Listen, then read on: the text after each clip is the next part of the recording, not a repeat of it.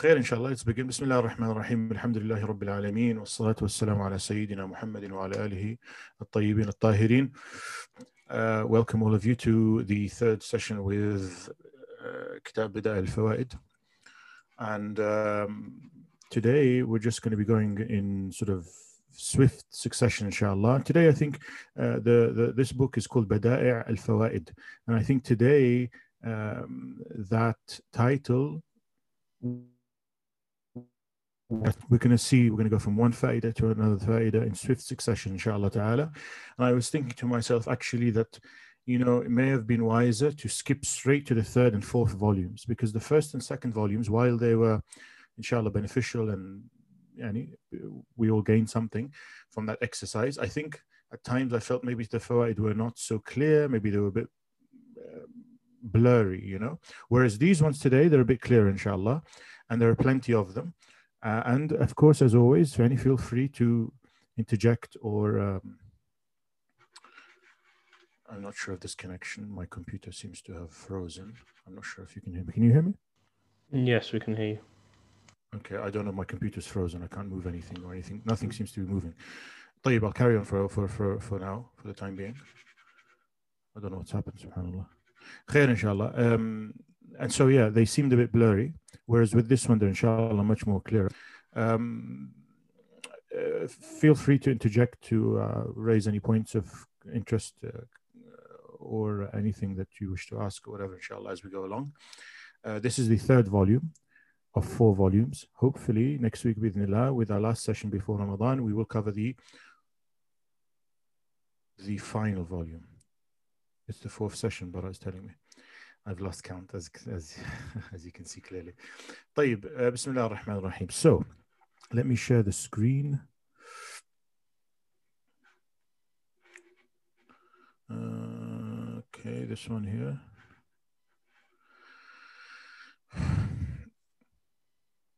Yep, can you see that, everyone? Ahmed ibn al-Hussein. طيب. So, this here is a question. This volume here consists of a lot of fiqhi points, a lot of usul points, some language points as well. But also we have lots of masail and lots of nuqulat, which are basically either Ibn al-Qayyim is quoting other scholars, or he's paraphrasing something that somebody else had said.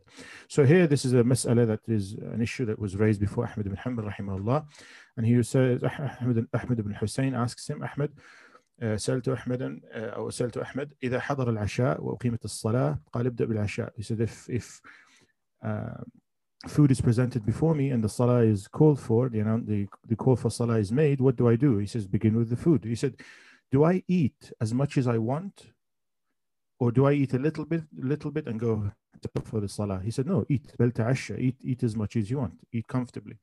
قلت أخاف أن تفوتني الصلاة جماعة. I fear that if I do that, I may miss the salah in congregation. قال إن الرجل إذا تناول منه شيئا ثم تركه فكان في نفسه شغل عن من تركه الطعام إذا لم ينل منه حاجته. قلت فيأتي على ما يريد من الطعام ثم يصلي. قال نعم وإن خاف أن تفوته الصلاة ما دام في وقت. He said, because the person who is who's provided food or is shown his food is going to be occupied with that, mentally occupied with that, and so he should eat to his fill, or to eat as much as he requires, and then set up for salah. So I just thought this is one of these masail that we often encounter. So it'd be nice to hear what Ahmed ibn Hanbal has to say about it. He says he should do that even if he fears that he's going to miss the congregation, as long as he's within the time for the salah. طيب.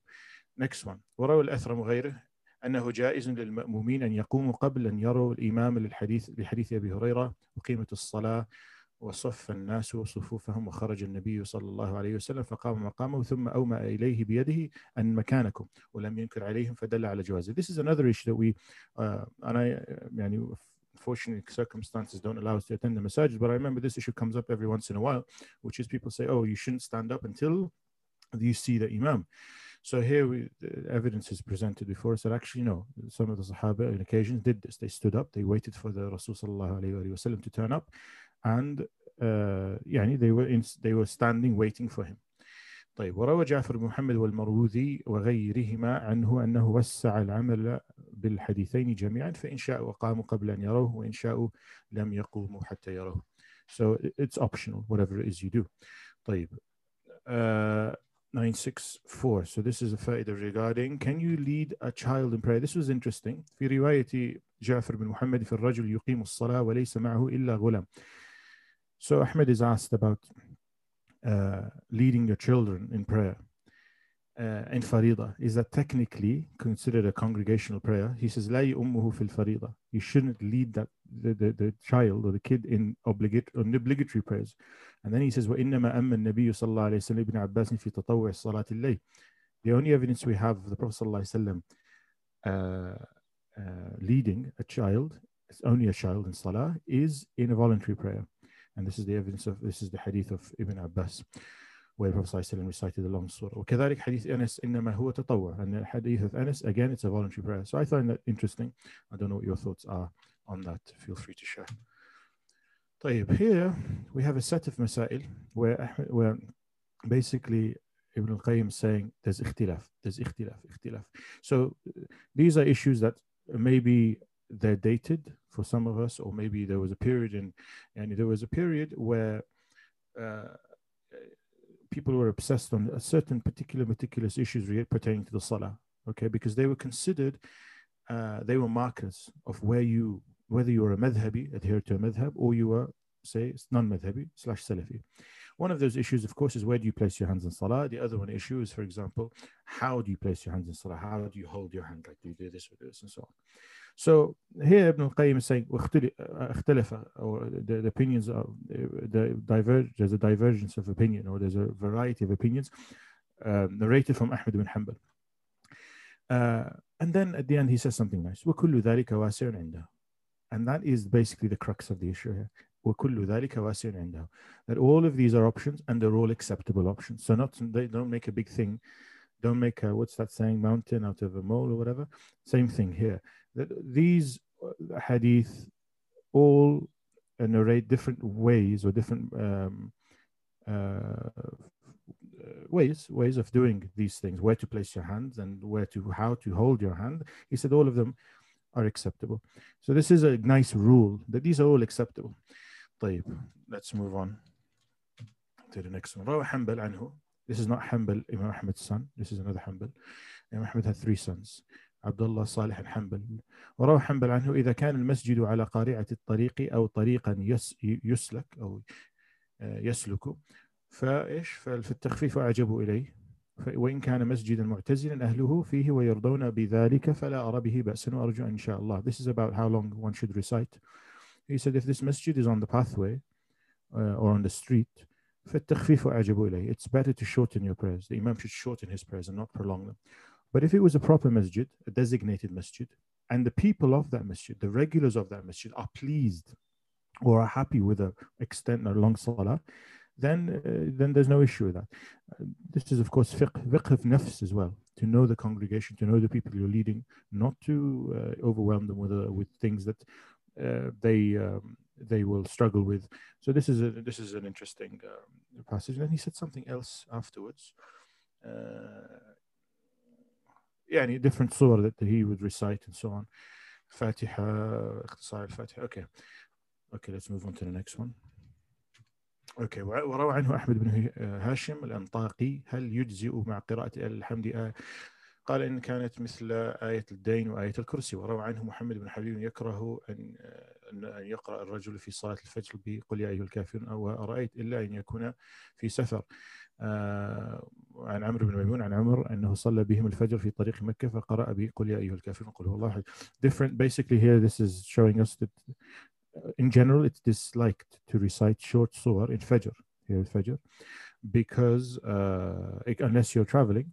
And then he gives some evidence that Umar ibn Khattab once on a journey to Mecca recited قل يا أيها الكافرون in the first rak'ah and قل هو الله أحد. In other words, the norm for Salat al-Fajr is that one should prolong that salah somewhat. طيب, ومن خط القادين حكى. So this here is a point about some of the Sahaba believing that used to hold that khamr, wine, is permissible. ويحتجان بقوله تعالى ليس على الذين آمنوا وعملوا الصالحات جناح فيما طعموا إذا ما اتقوا وآمنوا وعملوا الصالحات.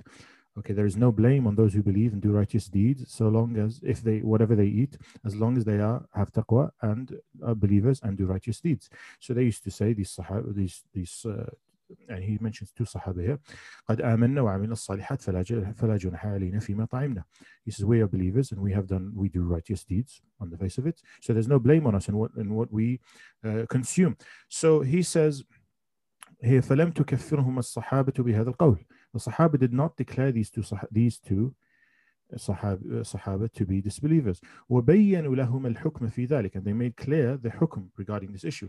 لأنه, he says, this is the interesting bit, لأنه لم يكن قد ظهرت أحكام الشريعة في ذلك الوقت ظهورا عاما, because the rulings regarding the Sharia were not apparent and clear and obvious to all. ولو قال بعض المسلمين في وقتنا هذا لكفرناه. Had any Muslim said this today, we would declare them to be disbelievers. لأنه قد ظهر تحريم ذلك. So here this is talking obviously about something that we all know as معلوم الدين بالضرورة. المعلوم من الدين بالضرورة. What those things that are known of this deen, of this by necessity. So very obvious things. The interesting thing here, the point here is, and Ibn al-Qayyim touches on this in I'lam al-Muwaqqi'in, which we will inshallah get onto at some point, is that what is معلوم من الدين بالضرورة is not fixed across time and age and across all times and ages.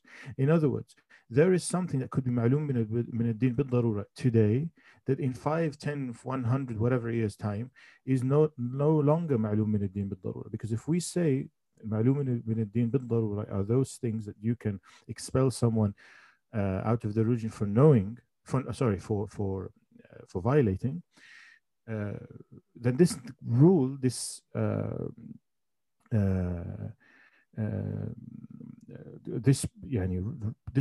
rule, the second rule, is extremely relevant, because what is معلوم من الدين بالضرورة changes according to time, place, and so on. So I thought I'd draw that to you, bring that to your attention here. طيب, let's move on to next thing he does actually is excuse me for a second.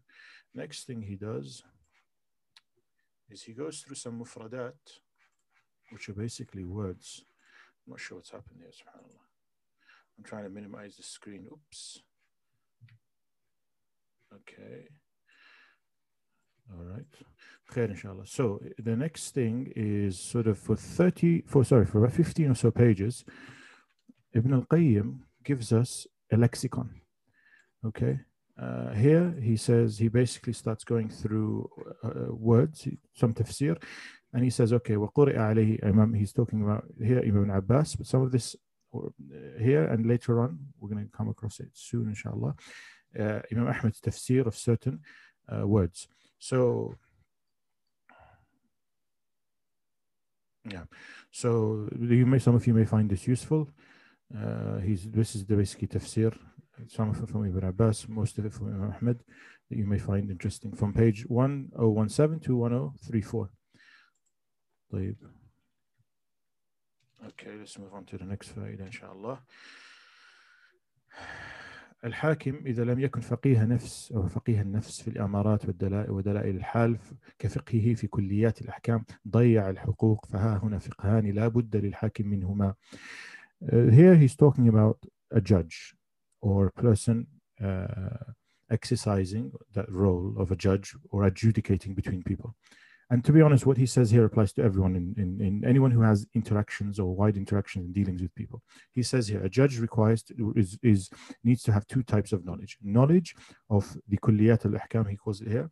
So the general rules, the rules in theory, وَفِقْهُ فِي الْوَاقِعِ وَأَحْوَالِ النَّاسِ, and to know the people and the realities he's dealing with.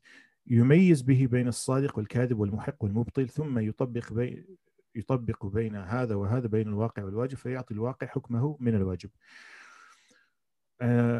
ومن له ذوق في الشريعة واطلاع على كمالها وعدلها وسعته ومصلحته وأن الخلق لا صلاح لهم بدونها البتة علم أن السياسة العادلة جزء من أجزائها وفرع من فروعها وأن من أحاط علما بمقاصدها ووضعها مواضعها ولم يحتج معها إلى سياسة غيرها البتة، فإن السياسة نوعان، سياسة ظالمة فالشريعة تحرمها، والسياسة عادلة تخرج الحق من الظالم والفاجر، فهي من الشريعة، علمها من علمها وخفيت على من خفيت عنه.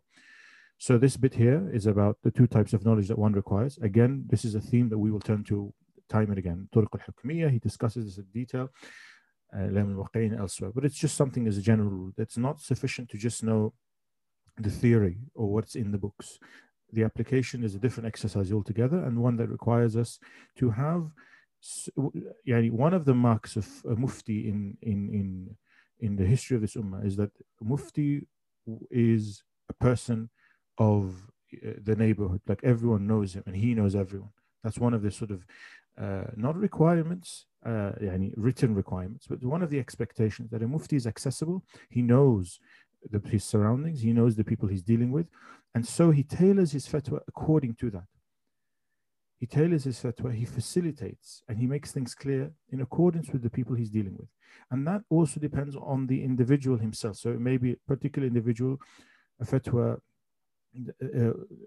that suits him would not suit somebody else because of his ability or his capacity to handle the shari hukm, and the other person can't do that, so therefore he finds a way out for him, finds a leeway within the parameters or within the boundaries that the sharia permits, not something outside that, but within the boundaries that the sharia permits. And then he says something very nice about the sharia and its aspiration to justice and so on. Okay, then he says here something like bayina wa bil jumla. Bayina is we can say evidence, but here he says وفي البينة اسم لكل ما يبين الحق. Bayina is a name or a word, that signifies or denotes anything that makes clear. يبين الحق, makes clear the truth regarding the veracity of something. ومن خصها بالشاهدين, anyone who says bayina is just the two witnesses, فلم يوفي مسماها حقه. He says he hasn't really fulfilled the true meaning of this word. This is very relevant. Why? Because in discussions regarding, for example, other forms of evidence that we are encountering or that we are inventing, so there were discussions once upon a time about the use of, say, CCTV or DNA and so on. So if I believe that if Ibn al-Qayyim was alive today in 2021, he would say, actually, yeah, this is a bayina, this is an evidence. Evidence is not the two eyewitnesses with their eyes. Other things can يقوم مقامها, they can be there in lieu of these things. But actually the interesting thing is I think the system that they apply in a lot of courts, which is they get an expert to confirm. So it's not you don't basically say, here's the CCTV and you play it. You get an expert to confirm, yes, this CCTV is accurate, or this DNA is, we can confirm that this is this person's DNA and so on. So they have to get an expert witness. This is probably how it should be done. And this is adl. And Ibn al-Qayyim in a moment will be saying, I think, something here he discusses what justice is and the meaning of justice and so on. طيب. Here we have a very long discussion, which I'm just going to pinpoint, but I'm not going to indulge, and we're not going to go into, which is he gives you one of these imaginary debates between two jurists, one who was for many seminal fluids, who advocated that seminal fluids are pure, and the other one said no. It's a very nice discussion, and it goes on for about 12 or 13 pages. Extremely interesting, and as typical of Ibn al-Qayyim, he shows you, sort of tries to evidence both sides, and it's a proper debate. So you have the initial arguments, follow-up arguments, the rebuttals, and so on.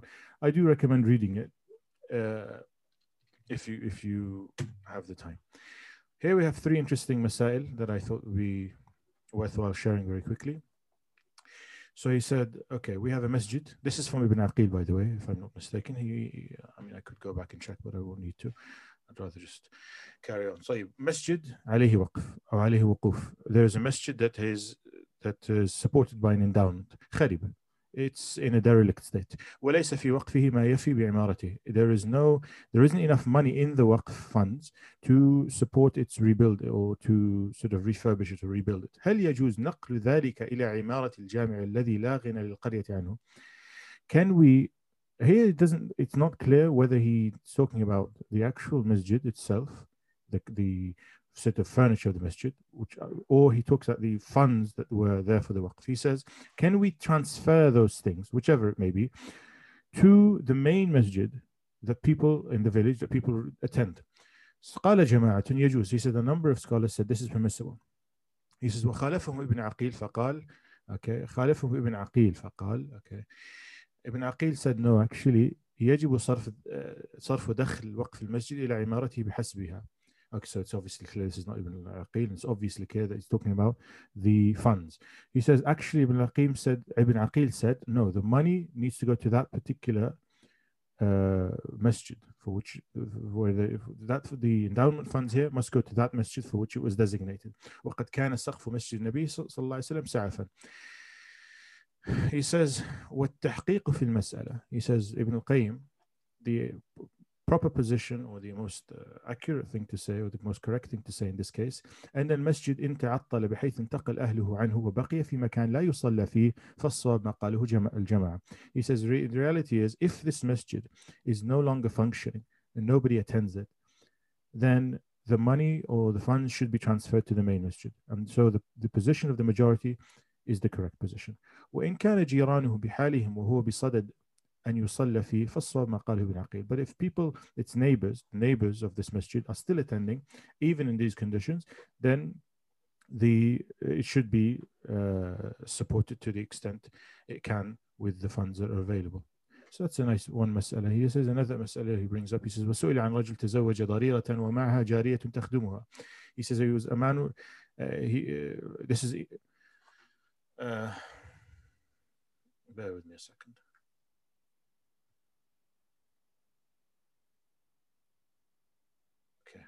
وسئل عن رجل تزوج ضريرة. I'm not sure who سئل here. I've lost. I'm slightly confused. I believe it's Imam Ahmed. I will check. I can check in a minute, inshallah. وسئل عن رجل. Okay, a man was asked. He was asked rather about a woman who married a man. Sorry, excuse me. A man who married a blind woman who has an assistant. فأنفق عليه مدة ثم قصر في نفقة المرأة وعلل ذلك بأنه في مقابل ما كان أنفق على الجارية.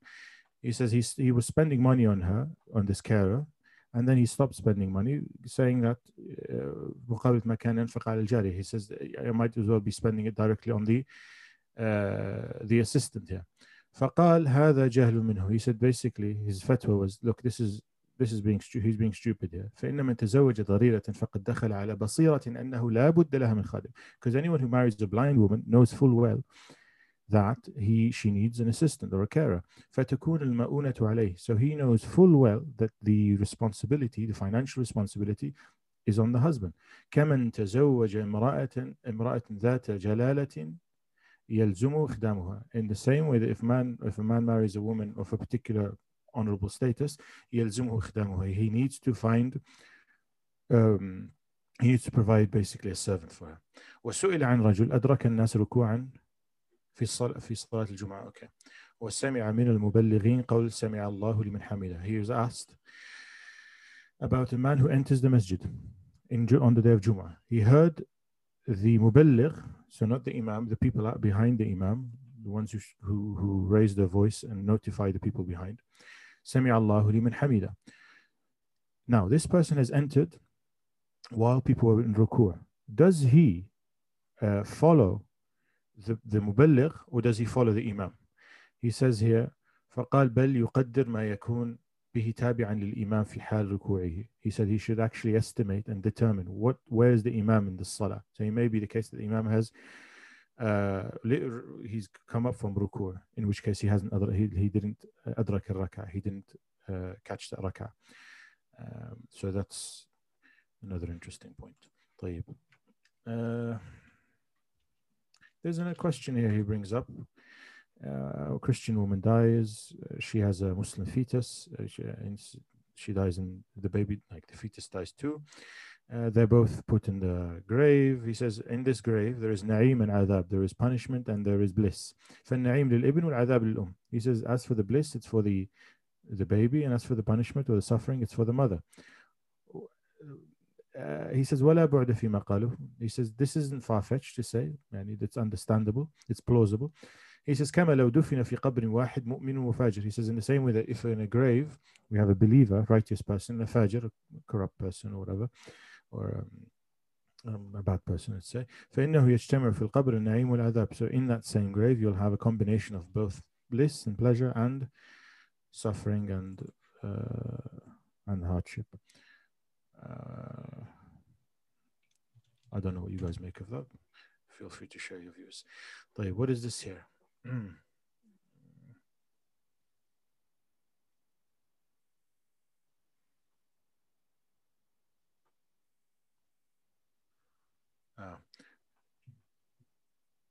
Okay, فائدة نافعة.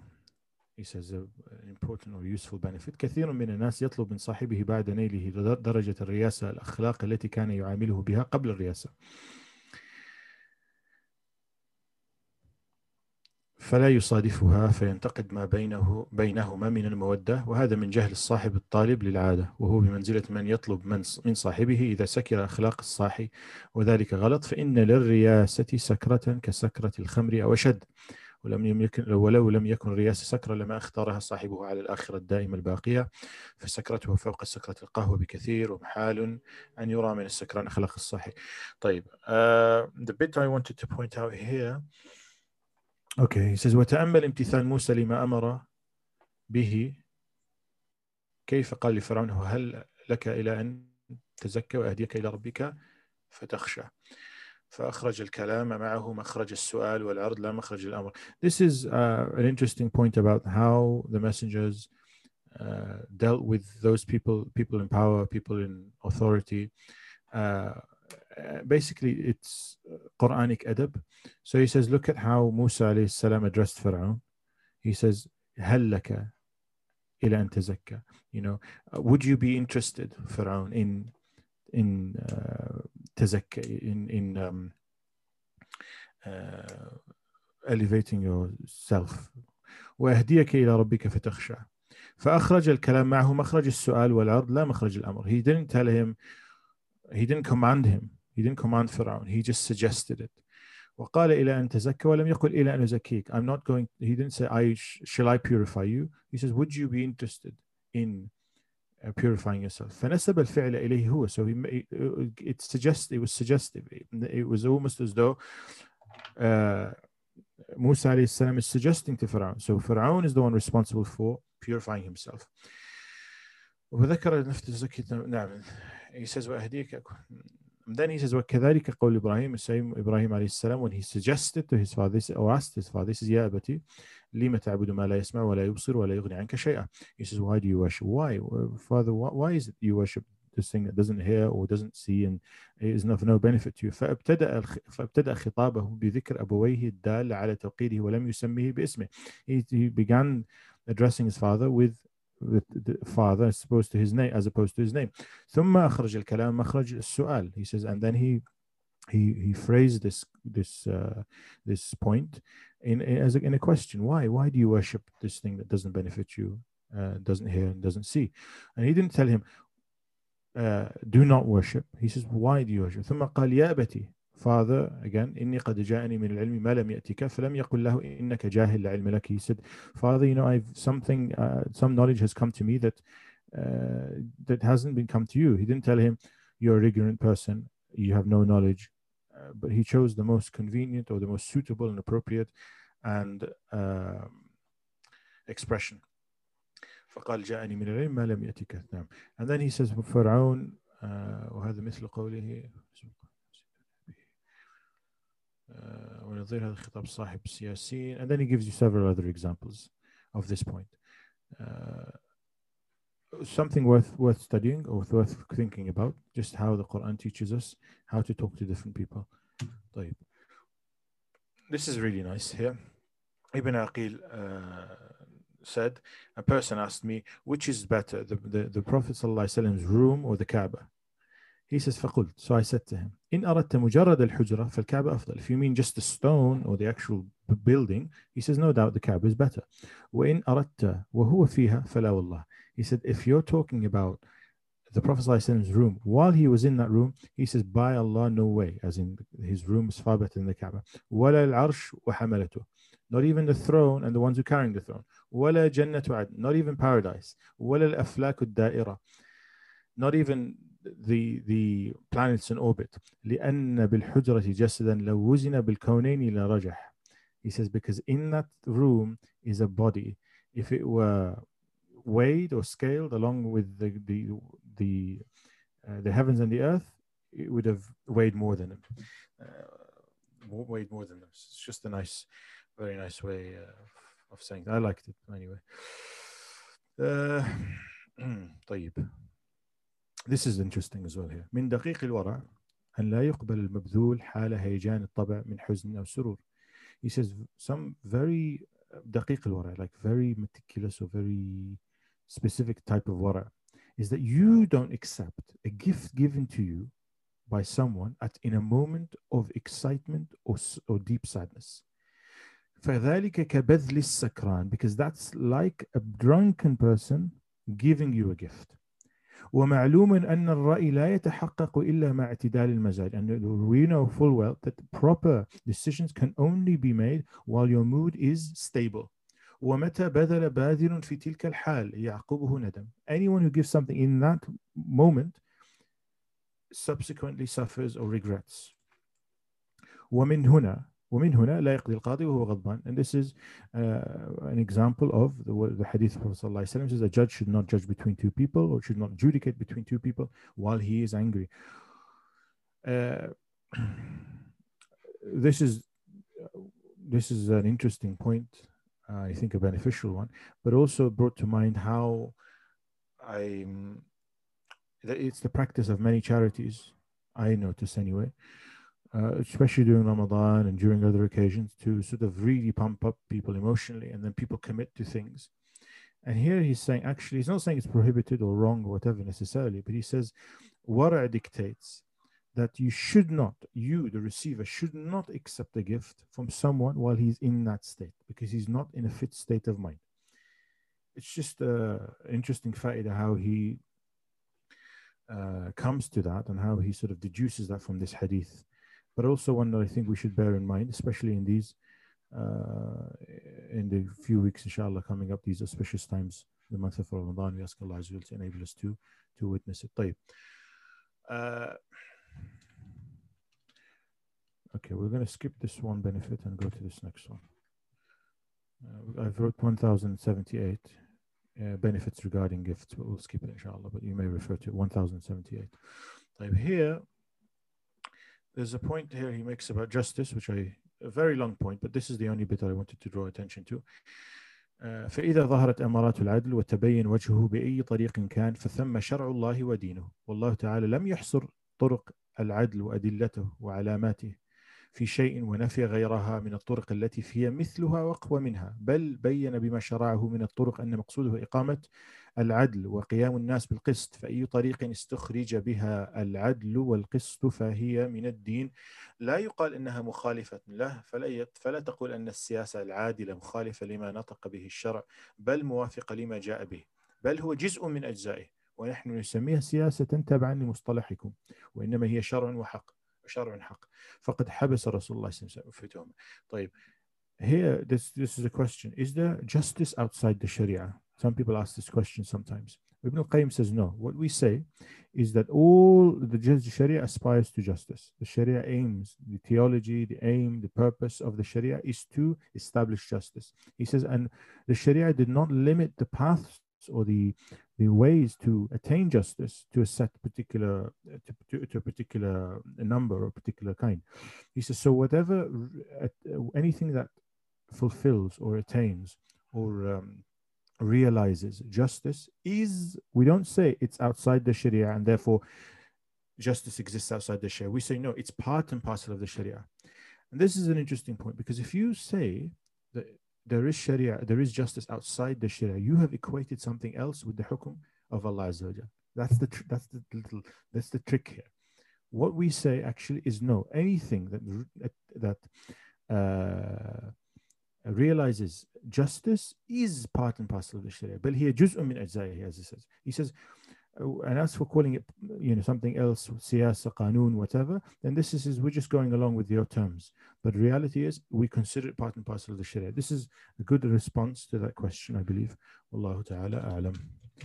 طيب, here he says, and carries on, he says, وتقسيم الناس الحكم إلى شريعة والسياسة كتقسيم من قسم الطريقة إلى شريعة وحقيقة. This is a sort of side point. He says some people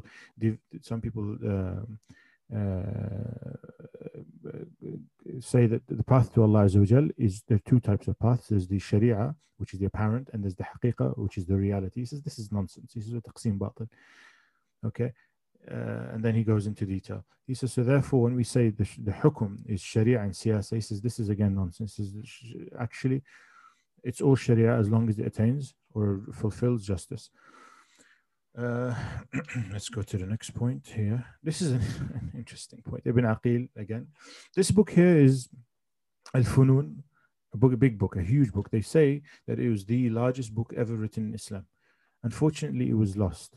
Maybe one day we'll find it. I think bits and bobs have been found, and there have been attempts to compile everything that Ibn Aqil, everything that references this book, Al-Funun. Okay, it's a huge book. I can't remember how many hundreds of volumes. Okay, but unfortunately, it's lost. We've yet to find it, and maybe Allah Azza wa Jal will facilitate for somebody or a group of scholars to find it and then edit it. So anyway, Ibn al-Qayyim obviously had access to this book, and he quotes it extensively here. So one of the things he brings up here, actually, he says, وَمَعْلُومًا أَنَّ النِّسَاءَ لَوْ عَرَضَ فِيهِنَّ حُبُّ السِّحَاقِ مَنَعْنَا خُلْوَةَ بَعْضِهِنَّ بِبَعْضٍ.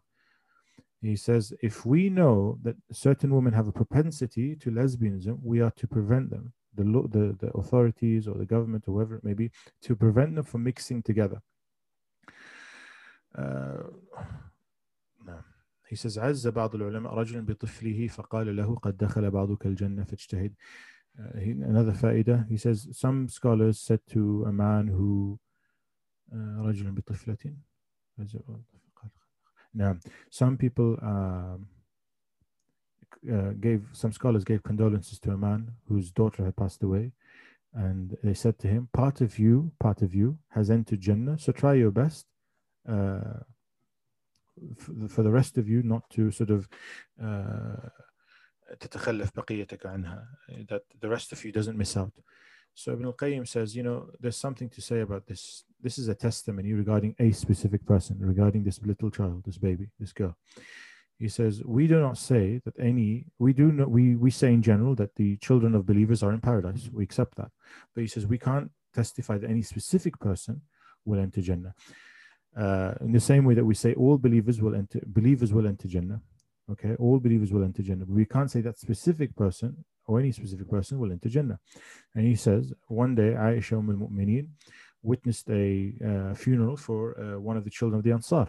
And she said, she described this child, she says, there's a bird floating in Jannah. فقال لها النبي صلى الله عليه وسلم وما يدريك. How on earth do you know that? This is useful because we see online, especially, I see people condolences and people writing comments and saying things like, your son or your child or whoever is roaming now in paradise. He says, وما يدريك. He says, how do you know that? وهكذا نقول لهذا المعزي. And Ibn Qayyim says, and we say this to this person giving condolences. وما يدريك أن بعض المعزي دخل الجنة. How on earth do you know that part of this person, in other words, his child has entered Jannah? والسر المسألة الفرق بين المعين والمطلق في الأطفال والبالغين والله أعلم. Okay. 1097. This is a bit, he talks here actually about the benefits of marriage, but I thought we postponed this because in Rawdat al-Muhibbin, Ibn al-Qayyim is going to go on and on about this. But it's an interesting thing. He gives you a set of fawaid that come about as a result of marriage. طيب, here الخلاف في كون عائشة أفضل. By the way, as you can see, this book, and we've seen this before, but maybe it's more obvious today, that this is a jumble. There is no theme that runs through this book. It's just benefit after benefit. It's miscellaneous. It's mixed, and it's a mixed bunch of benefits. طيب, here we go on to a question regarding who is better, Aisha or Fatima. He says, الخلاف في كون عائشة أفضل من فاطمة أو فاطمة أفضل. إذا حرر محل التفضيل صار وفاقا. If we manage to single out or identify what exactly we're comparing, we would be able to give each one their due.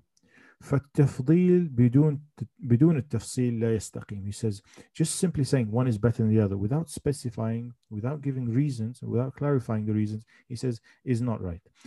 He goes on to in some detail, but then he says,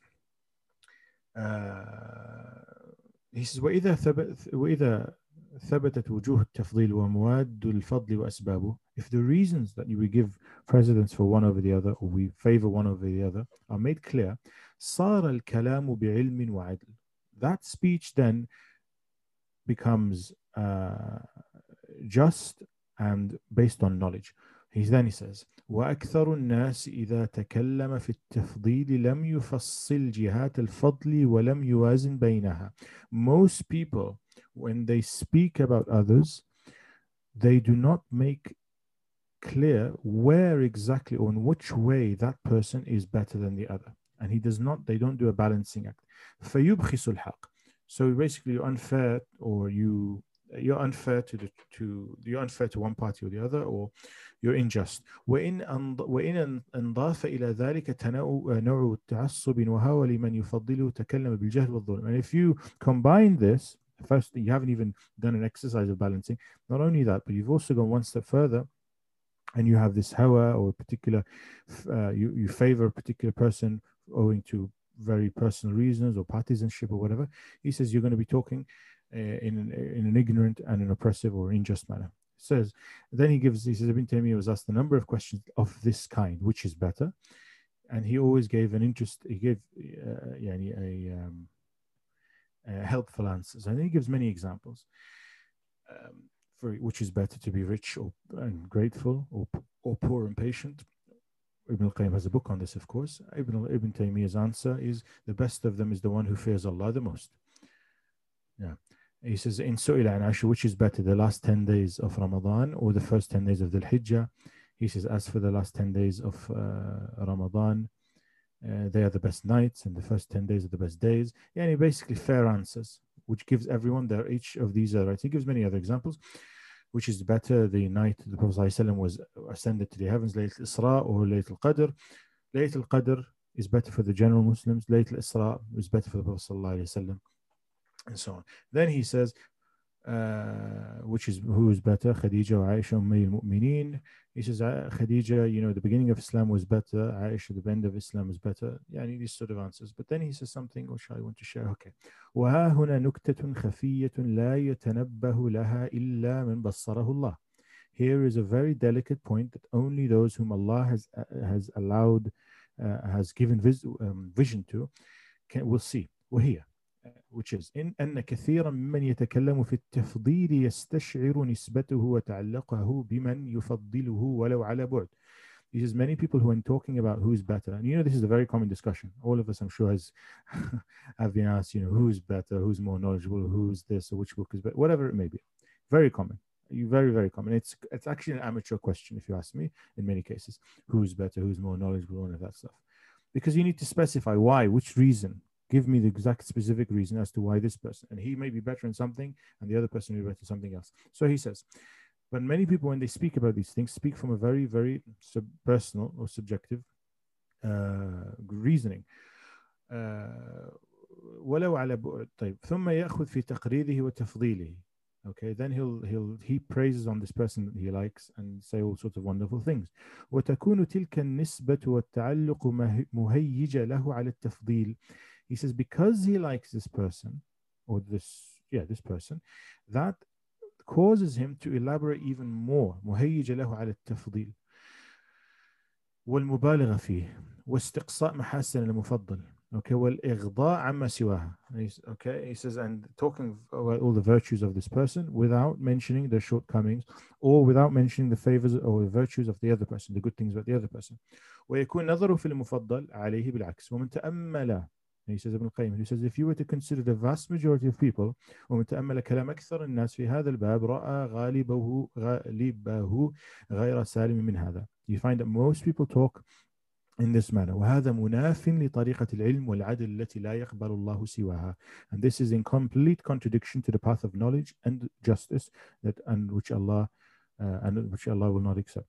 ولا يرضى غيره, which Allah will not be pleased with. ومن هذا تفضيل كثير من أصحاب المذهب والطرائق وأتباع الشيوخ كل منهم لمذهبه أو طريقته أو شيخه. And this is very commonplace among the people who, partisans or of particular shuyukh, particular madhahib. Every one of them speaks favorably of his sheikh or his path or of his madhab and fails to mention the good things about others. طيب, Bismillah. Let's go on to the next faida. Okay, there's a lot more to go through. I'm just a little bit conscious of the time. طيب, إذا غصب مالا وبنى به رباطا أو مسجدا أو قنطرة فهل ينفعه ذلك أو يكون الثواب للمغصوب منه؟ طيب, he says if a man unlawfully takes money, and with that money he then builds a rabat. Okay, so a sort of place for rabat can mean one of two things. It can mean either a place of where people would go to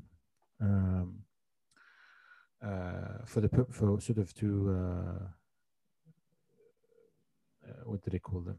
And a place that people go to for the purposes of worship, away from not a masjid as such, but a place where people are away from the main city, away from the town, away from people.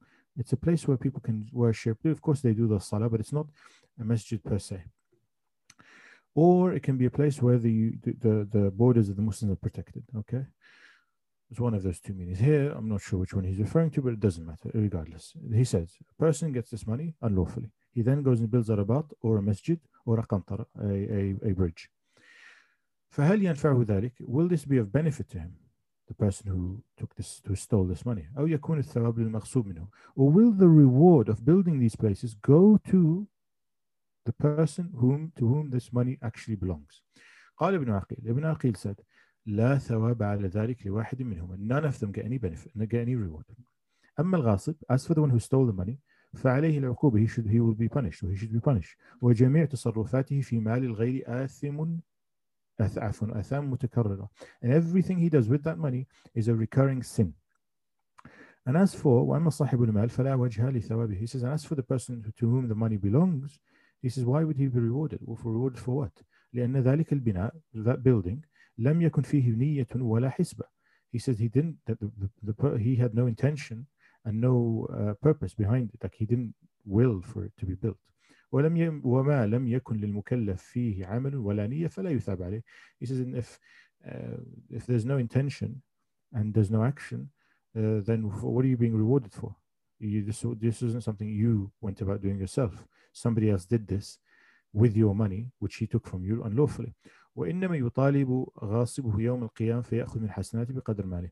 He says, but what will happen is that on the day of judgment, the person to whom this money belongs will appear before Allah subhanahu wa ta'ala and ask or take his rights from the person who stole the money. This is Ibn Aqil's view. Ibn al-Qayyim comes and tells us. He says, وفي هذا نظر. Actually, there's something to say about this. He says, لأن النفع الحاصل للناس متولد من مال هذا وعمل هذا.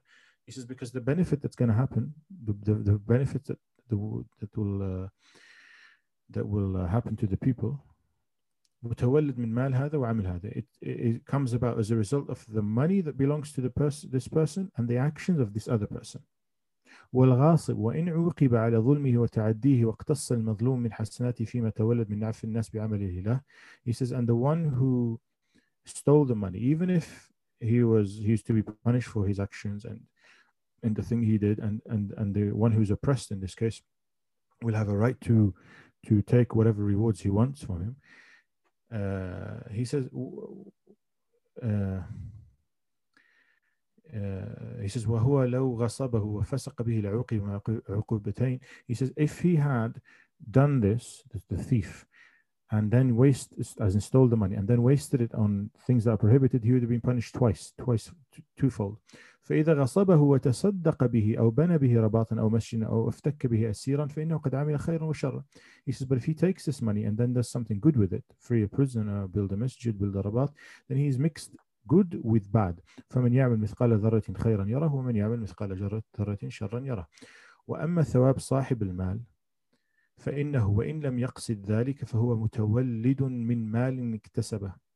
He says, as for the one to whom this money belongs, he says, even if he did not intend those specific things, those specific acts, the reality is this good came about as a result of money that belongs to him. فقد تولد من كسبه خير لم يقصده فيشبه ما يحصل له من الخير بولده البر.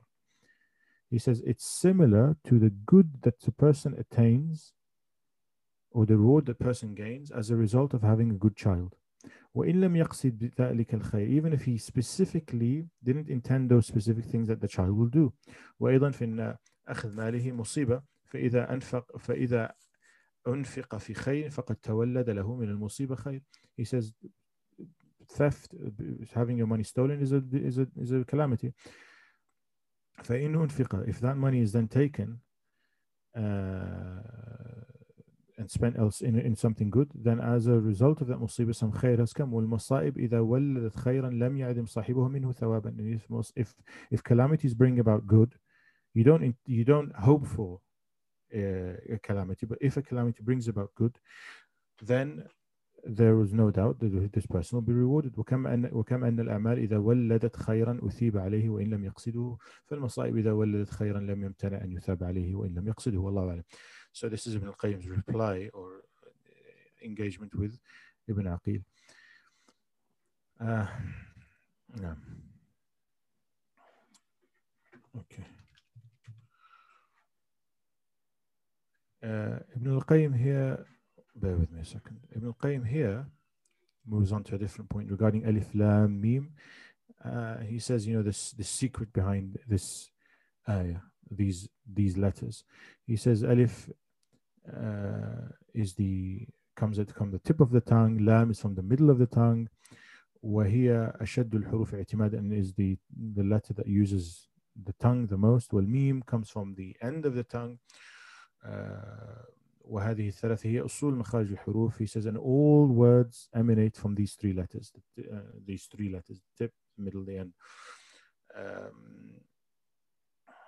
And then he says something interesting. وهو أن الألف البداية واللام التوسط والميم النهاية فاشتملت الأحرف الثلاثة على البداية والنهاية والواسطة وكل سورة افتتحت بهذه الصورة من بدء الخلق ونهايته. Every surah that has Alif Lam Mim combines the beginning, middle, and end of creation. He then says something about Surah Qaf, and then the one that was most interesting is he said وإذا أردت زيادة إيضاح هذا فتأمل ما اشتملت عليه سورة صاد من الخصومات المتعددة. He said, notice how Surah Sad, okay, is full of خصومات. The Sad letter again appears. فأولها خصومة الكفار مع النبي صلى الله عليه وسلم. He said Surah Sad begins with Sad, right? So he said, notice how the constant feature of the surah are disputes. Khusumat, he's focusing on the Sad letter here. He says the first dispute is the dispute of between the disbelievers and the Nabi sallallahu alayhi wasallam. Then we have the two people who appeared before Dawood alayhi salam, and then we have the dispute of the people of hell. And then ثم اختصام الملأ الأعلى في العلم وهو الدرجات والكفارات and then he goes into other types of خصومات. But I just thought this is extremely interesting how he goes from this letter to noticing that the feature that runs through this surah is خصومات, disputes and disputes. And then he says here about Surah Qaf, and he says at the end here وهذه قطرة من بحر من بعض أسرار هذه الحروف والله أعلم. He says this is just a drop in the ocean regarding the secrets of these letters والله أعلم.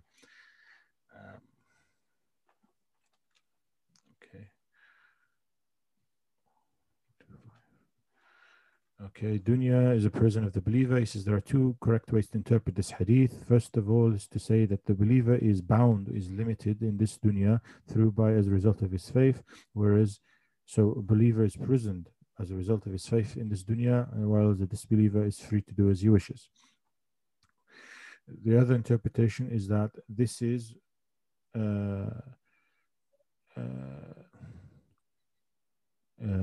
إن ذلك باعتبار العواقب فالمؤمن لو كان أنعم الناس فذلك بالإضافة إلى مآله في الجنة كالسجن. He says actually what this hadith is talking about, comparing the now with what will come in the future inshallah, which is to say that a believer, even if he would have all the joys of this dunya, when compared to the hereafter, this dunya is like a prison. This dunya is like a prison, and the disbeliever is the opposite. He says even if the disbeliever were to have all the فإنه لو كان أشد الناس بؤسا فذلك بالنسبة إلى النار جنته. He says if the disbeliever were to have all the joys of this dunya, also all the sufferings of this dunya, compared to the hereafter, this dunya would be paradise for him. So the second interpretation is one that I'd not come across before. The first one is obviously the obvious one. This dunya restricts the believer, limits the believer, curtails the believer, bars the believer from doing many things, and therefore, in that sense, it's a prison. And for the disbeliever who doesn't have all those considerations, it's a paradise. But the other one is very interesting and deeper. He says, compared to the hereafter, even if you had the most enjoyable life here as a believer, compared to the hereafter, this world is a prison. And for the disbelievers, vice versa. Allahu Alam. I very much like that point. طيب. Okay. فقيل له هذه مخالفة لأن this here is about titles. He says a person said أراني إذا دعيت باسمي دون لقبي شق ذلك علي جدا بخلاف السلف فإنهم كانوا يدعون بأسمائهم. He says, why is it that I find that someone addresses me by my name and not by my title? I find it difficult to accept. فقيل له, it was said to him, هذه لمخالفة العادات. This is because we are creatures of habits. لأن أنس النفوس بالعادة طبيعة ثابتة. He says we get accustomed to certain habits. ولأن الاسم عند السلف لم يكن دالا على قلة رتبة المدعو. He says because in the past the name, calling someone by his name, was not indicative of their low status. واليوم, as for today, صارت المنازل في القلوب تعلم بأمارة الاستدعاء. He says today ranks in the hearts are determined by how we refer to them, the titles given. فإذا قصر دل على تقصير رتبته فيقع السخط لما وراء الاستدعاء. He says if there is a shortcoming in this respect, in your heart you will feel a bit upset because he's good of disrespecting you. Sheikh Salih Al-Usaymi has a very nice clip about this that I recommend watching. It's about 5 minutes. He says how titles nowadays are used freely, loosely. And he says, there was once upon a time, he says, the whole of Qasim, which is full of ulama, he says, in the whole of this area, we only had 1 or 2 people whom we could refer to as sheikh. He says, nowadays everyone's given these titles. So it's nice. He says, and that's because how people are obsessed with titles and so on. So when I read this, of course, that clip came to mind, and I recommend, as I said, watching it. فلما صار المخاطبة موازين المقادير شق على المحطوط من رتبته قولا كما شق عليه فعلا. So he's just explaining why this could occur to someone. No. Okay, move to this. This is very nice. This is here about the types of dua, or the type of people making dua. Okay, he says we have 4 types of people. He says the worst kind of person is the person who does neither makes dua nor undertakes the reasons that would deliver the thing that he is after. He says that's the most ajaz in us. He says that person is the worst wasted of the people. He's basically wasting himself away. He says, secondly, the second type of person, he says, is the one who, the complete opposite, in other words, is the one who makes his utmost effort to gain that thing that he wants, or to reach that goal that he wants, or whatever it is that he's aiming for, while making dua, this is the interesting bit, as though he has not done a thing. He does his utmost to get that goal while making dua to Allah as though he has done nothing. He says, من أدلى بالأسباب التي نصبها الله تعالى مفضية إلى المطلوب وسأله سؤال من لم يدل بسبب أصلا بل سؤال مفلس بائس ليس له حيلة ولا وسيلة. He says the third type, من اشتغل بالأسباب وصرف همته إليها وقصر نظره عليها. He says the third type is the person who does all the things that could attain that goal but fails to make dua. Okay. The fourth person, he says, is the opposite of that, the person who makes lots of dua but fails to make any efforts, physical efforts. So he says we have 4 types of people: person who does no dua, who wants something but yet makes no dua and makes no effort. Type 2, the best type, the person who makes ultimate effort, utmost effort, and yet makes dua as though he's done. He makes a lot of dua. In other words, he's making dua, relying solely on Allah, as though I have not done anything. The third type, the one who relies on himself, his own efforts, without making dua, failing to make dua. The fourth type, the one who makes dua and yet fails to make any efforts. I thought this categorization is really is useful to bear in mind, useful to teach as well, useful to teach when we teach people about dua and the different types of dua and so on. Here we have a discussion.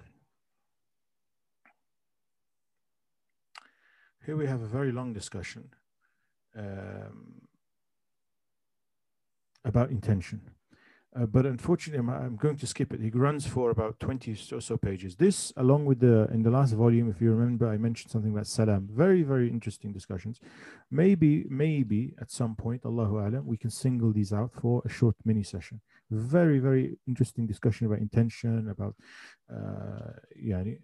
different types of how we intend things and so on. And he says something, really nice. Okay. He says ولكن لأن الكلام في مسألة النية شديد الارتباط بأعمال القلوب ومعرفة مراتبها وارتباطه بأعمال الجوارح وبنائها عليه وتأثيرها فيها صحة وفسادا وإنما هي الأصل المراد المقصود وأعمال الجوارح تبع مكملة ومتممة وإن النية بمنزلة الروح والعمل بمنزلة الجسد والأعضاء الذي إذا فارق الروح فموات وكذلك العمل إذا لم تصحبه نية فحركة عابث. فمعرفة أحكام القلوب أهم من معرفة أحكام الجوارح إذ هي أصلها وأحكام الجوارح متفرعة عنها أو عليها. Very interesting discussion. The discussion on salam, the discussion on which will come in a moment on regarding mixed wealth, halal and haram. Very interesting discussion, but very, very long. We're talking about 20, 30, 40 pages. We haven't got the time to go through that today. So maybe at some point we'll single out these for some like mini sessions, 10, 15, 20 minutes or something. We'll see, inshallah. طيب, here Ibn al-Qayyim tells us something interesting, comparing traveling to see another human or to see one of Allah's creation and traveling to Allah. He says لما سافر موسى إلى الخضر وجد في طريقه المس الجوع والنصب. He says when Musa traveled to Khidr, along the way he got tired and he got very hungry. فقال لفتاه, he said to the young boy who was accompanying him, he said آتنا بغداءنا لقد لقينا من سفرنا هذا نصبا. He says, bring us some food. We've become very tired as a result of this journey. He says فإنه سفر إلى مخلوق. This was a journey to another creation. He says whereas ولما وعده ربه 30 ليلة وأتمها ب10. But when Musa went to see Allah Azza wa Jal, and he waited 40 days, فلم يأكل فيها. Musa did not eat anything during that period. لم يجد مس الجوع ولا النصب فإنه كان سفر إلى ربه تعالى. He says that Musa didn't feel tired, nor did he feel hungry, because this was a journey to Allah Jalla wa Ala, to his Lord تبارك وتعالى. وهكذا سفر القلب وسيره إلى ربه لا يجد فيه من الشقاء والنصب ما يجده في سفره إلى بعض المخلوقين. And in the same way that traveling to Allah Azza wa Jal, journeying to Allah Jalla wa Ala, you will not find that hardship and that difficulty that you will find if you were to travel to one of the creation. I just like the comparison. I really like that comparison. And Ibn al-Qayyim is an expert at these things. Then he brings us here another fa'idah regarding, maybe some of you have seen this before, why is it that the Prophet ﷺ didn't designate his children or his grandchildren as successors, whereas it was Khilafah went to Abu Bakr, Umar and Uthman. And the reason he's giving is that maybe the secret behind this is that Allah Jalla wa Ala didn't want this message to be tainted by accusations of the Prophet ﷺ seeking kingship after his death for his children or his grandchildren. فَصَانَ اللَّهُ مَنْصِبَهُ الْعَلِيِّ مِنْ شُبْهَةِ الْمُلْكِ فِي آبَائِهِ وَأَهْلِ بَيْتِهِ. And he says, actually, when Herakl said to Abu Sufyan, he said, by the way, were there any kings in this man's family? So is it basically he's after an old mulk, he's trying to retrieve it? And Abu Sufyan said to him, no. He says, so this is perhaps the reason why the Prophet ﷺ did not signify or designate his children or his grandchildren as successors He says to protect this deen, to protect him, to protect his from this accusation that you wanted the children to inherit your wealth, you wanted your children to inherit your authority, and so on. Allahu alam. Okay, here's a nice benefit here. ما ينبغي قوله صلى الله عليه وسلم ما ينبغي لنبي إذا لبس لامته أن ينزعها حتى يحكم الله بينه وبين أعدائه. احتج به من يقول إن النوافل تلزم بالشروع. The Prophet صلى الله عليه وسلم said, it is not appropriate for a prophet if he wears his armor to put it down until Allah as the decides between him and his enemies. Some of the scholars deduce from this that if somebody intends or somebody commences in a voluntary act, he must complete it. طيب. Ibn al-Qayyim takes this evidence and actually says, hold on. وفي الاستدلال بالحديث شيء. He says, this hadith, using this hadith in this way there's an issue with it. فإنه فيه الإشارة إلى الاختصاص بقوله ما ينبغي للنبي, because there is a clear indication in this hadith of اختصاص. This is specific to Prophet sallallahu alaihi wasallam, because he said ما ينبغي للنبي, it is not appropriate for a messenger or for a prophet.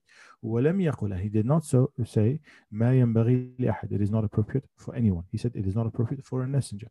ولا ما ينبغي لكم, or it is not appropriate for you. فدل على مخالفة حكم غيره له في هذا وأنه من خواص. He says it indicates that this is specific to him and that other people have an option.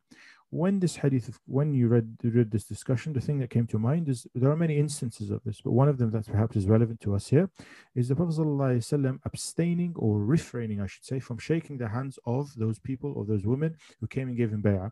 And the reason that he gave, ﷺ, he says, Inni, I do not shake the hands of women.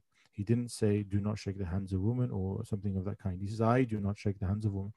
So this istidlal here, or this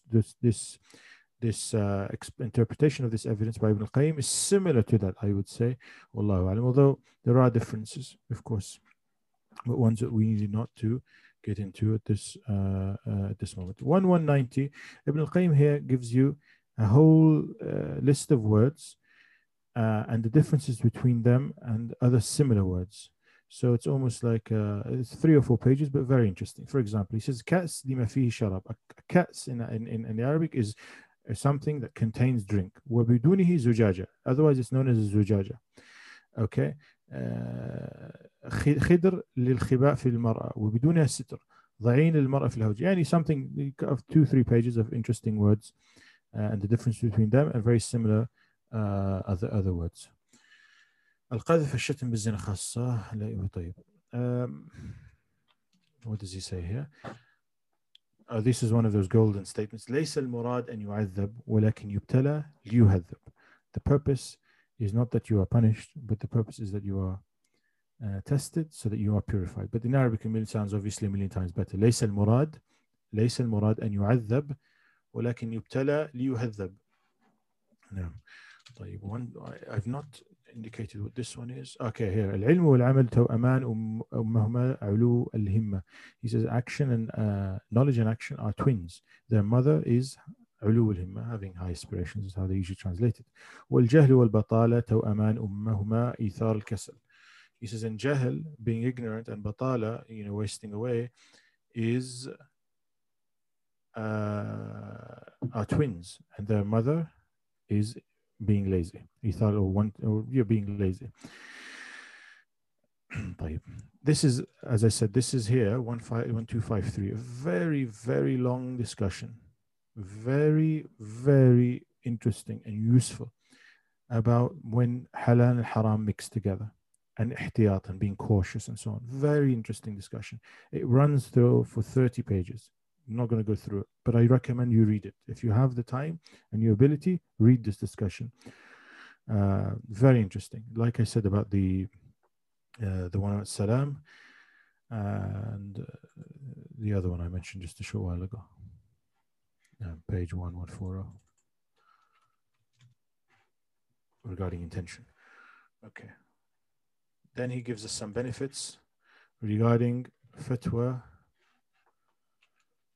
يعني some statements regarding fatwa and so on that يعني some of you have come across. This is in العالم بين the scholar lies between is the in between.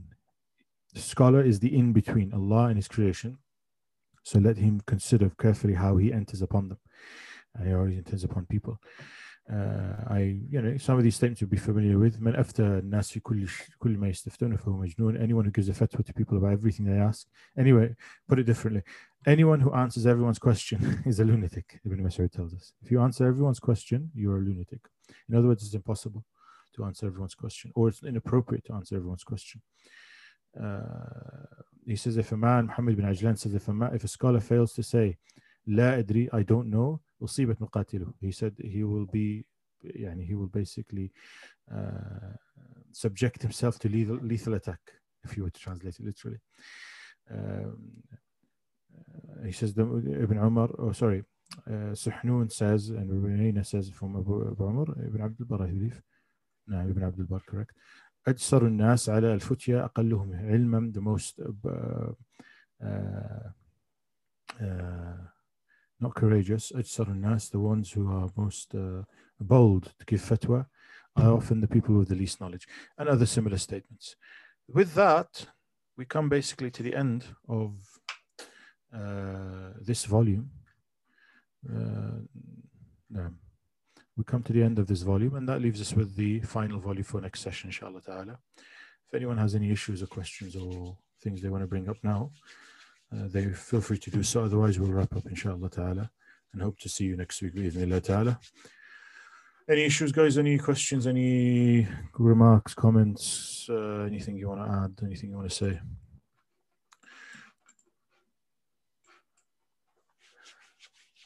No? طيب, perfect.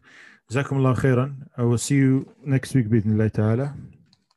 Until then, ask Allah Azza wa Jal to keep you all in safe hands and to bless all of you and to reward you. جزاكم الله خيرا. والسلام عليكم ورحمة الله وبركاته.